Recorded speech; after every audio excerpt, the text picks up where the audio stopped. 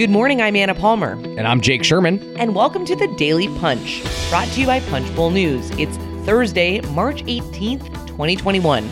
Let's get into the mix. Here are your Washington headlines of the day. Number one, with 600 days until the midterm elections, we're asking the question, what do Republicans stand for? Number two, Mo Brooks is running for Alabama Senate. And number three, we're going to talk a little bit about the Capitol and how it's having a tough time getting back to normal. Hint, hint, it all comes down to partisanship. All right, Jake, the number one story of the day in Punchbowl News AM. We break it down.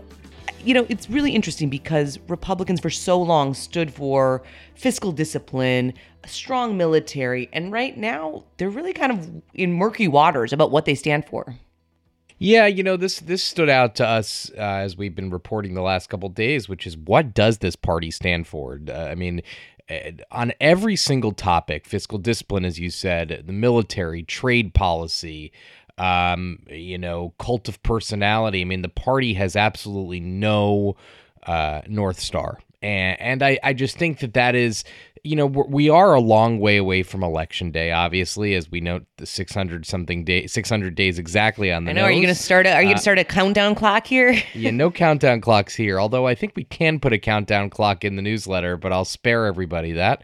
I just think that, you know, I think that it's not a problem right now because the party is just an opposition party at the moment to Joe Biden and to the Democratic Congress, and that could be okay. But it's notable, I think, to me, and I'm sure in part to you, that this is a party that 11 years ago, when you and I started covering this together, stood for a lot of principles, although principles that many people might disagree with, but they were principles, right? They were fiscally conservative. They were, not about government picking winners and losers. And maybe that was all BS. I don't know, but clearly it was at least partially BS because they've now reversed all of those positions. So I just found it a little bit interesting. Yeah, I mean, I think the other thing to think about too is, we've really been in the shadow of Donald Trump, right? For the past 4 years, the Republican Party kind of had to mold itself in his stead, and he wasn't a true, long-term Republican. He had been a Democrat before, didn't care about, writing big checks to spend money on things,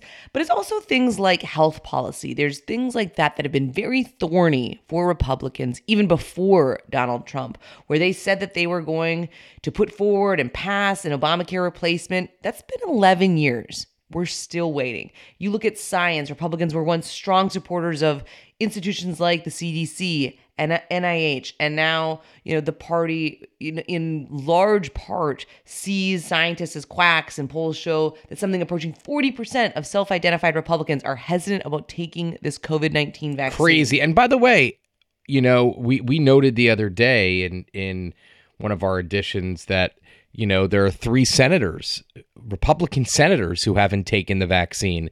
Rand Paul, who had the virus. Who's a doctor? He's a doctor. Mike Braun of Indiana and Rick Scott of Florida. Rick Scott gave a confusing kind of explanation here, saying he needed to talk to his doctor. Then he was asked, well, is your doctor advising that you don't do it? And he said he's just consulting I'm just consulting with my doctor. Those don't line up to me, and it's just it's on the whole very strange.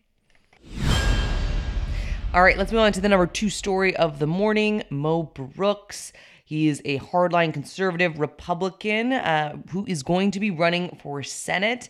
And if you wondered what part of the party he is a member of, we got to look at a new flyer for an event Wednesday night announcing a campaign rally and announcement in Huntsville. And who is he appearing with? None other than former Trump advisor Stephen Miller.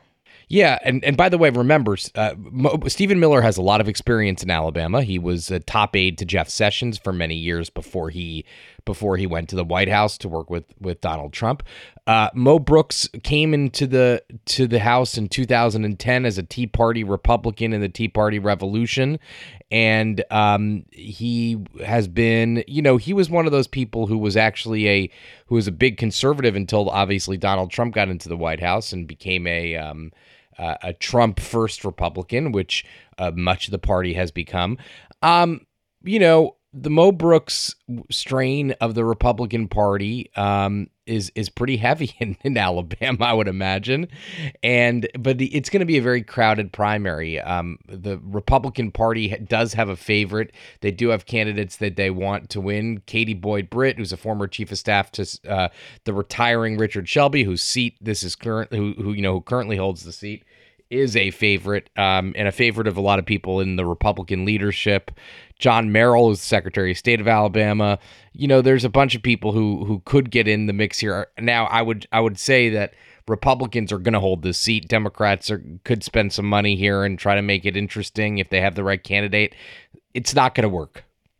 All right. And the other thing I thought was really interesting here is we have some news that Joe Trippi is starting a super PAC aimed at defeating Republicans who voted against certifying the election of Joe Biden, this which Mo Brooks is one of. The effort is called Operation 147. To me, it's interesting. Democrats are going to spend some money on this, but a lot of these members that voted against certification come from places like Mo Brooks does, which are, staunchly Republican, very conservative districts where that vote is applauded. Yeah, I would say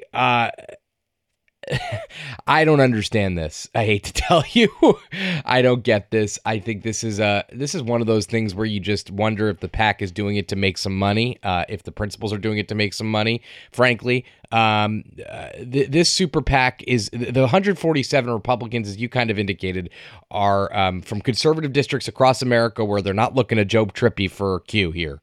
I would say that this is not going to be a successful effort. It's kind of a goofball effort. And I would imagine, frankly, that a lot of Democrats would prefer that Democratic energy goes to protect the House, not to go against people like Andy Biggs and Josh Hawley. All right, let's move on to the number 3 story of the morning. Getting back to normalcy in the Capitol, we're seeing some hitches there, to say the least, in terms of, what's going to happen in this kind of post-vaccine era. And there's a couple stories. The Post has a story, Politico has a story on this. And basically, like a lot of things these days, it all boils down to partisanship. That's right. And listen, I would say this, that Melanie Zanona and Sarah Ferris, our former colleagues at Politico, have this interesting story, as you note, about what it's going to take to get back to normal and the partisan nature of the debate about getting back to normal. Listen, the Capitol is still a COVID hot zone. The things that they want, the Democratic majority to do include, compressing the vote times. It takes 45 minutes to an hour to do a vote these days. A vote series could last up to 3 hours. It's a huge time suck. There's just a lot of consternation about the slow pace with which the Capitol has gotten back to its normal business. I mean, we are still in the middle of a massive pandemic, which we shouldn't forget about. But I will say this, there are more people right now, more members of Congress and congressional aides that could get the vaccine. I think yesterday the institution announced that there were, 4 or 5 more people from every congressional office could get vaccinated. That's a big deal. More people vaccinated, the safer it is.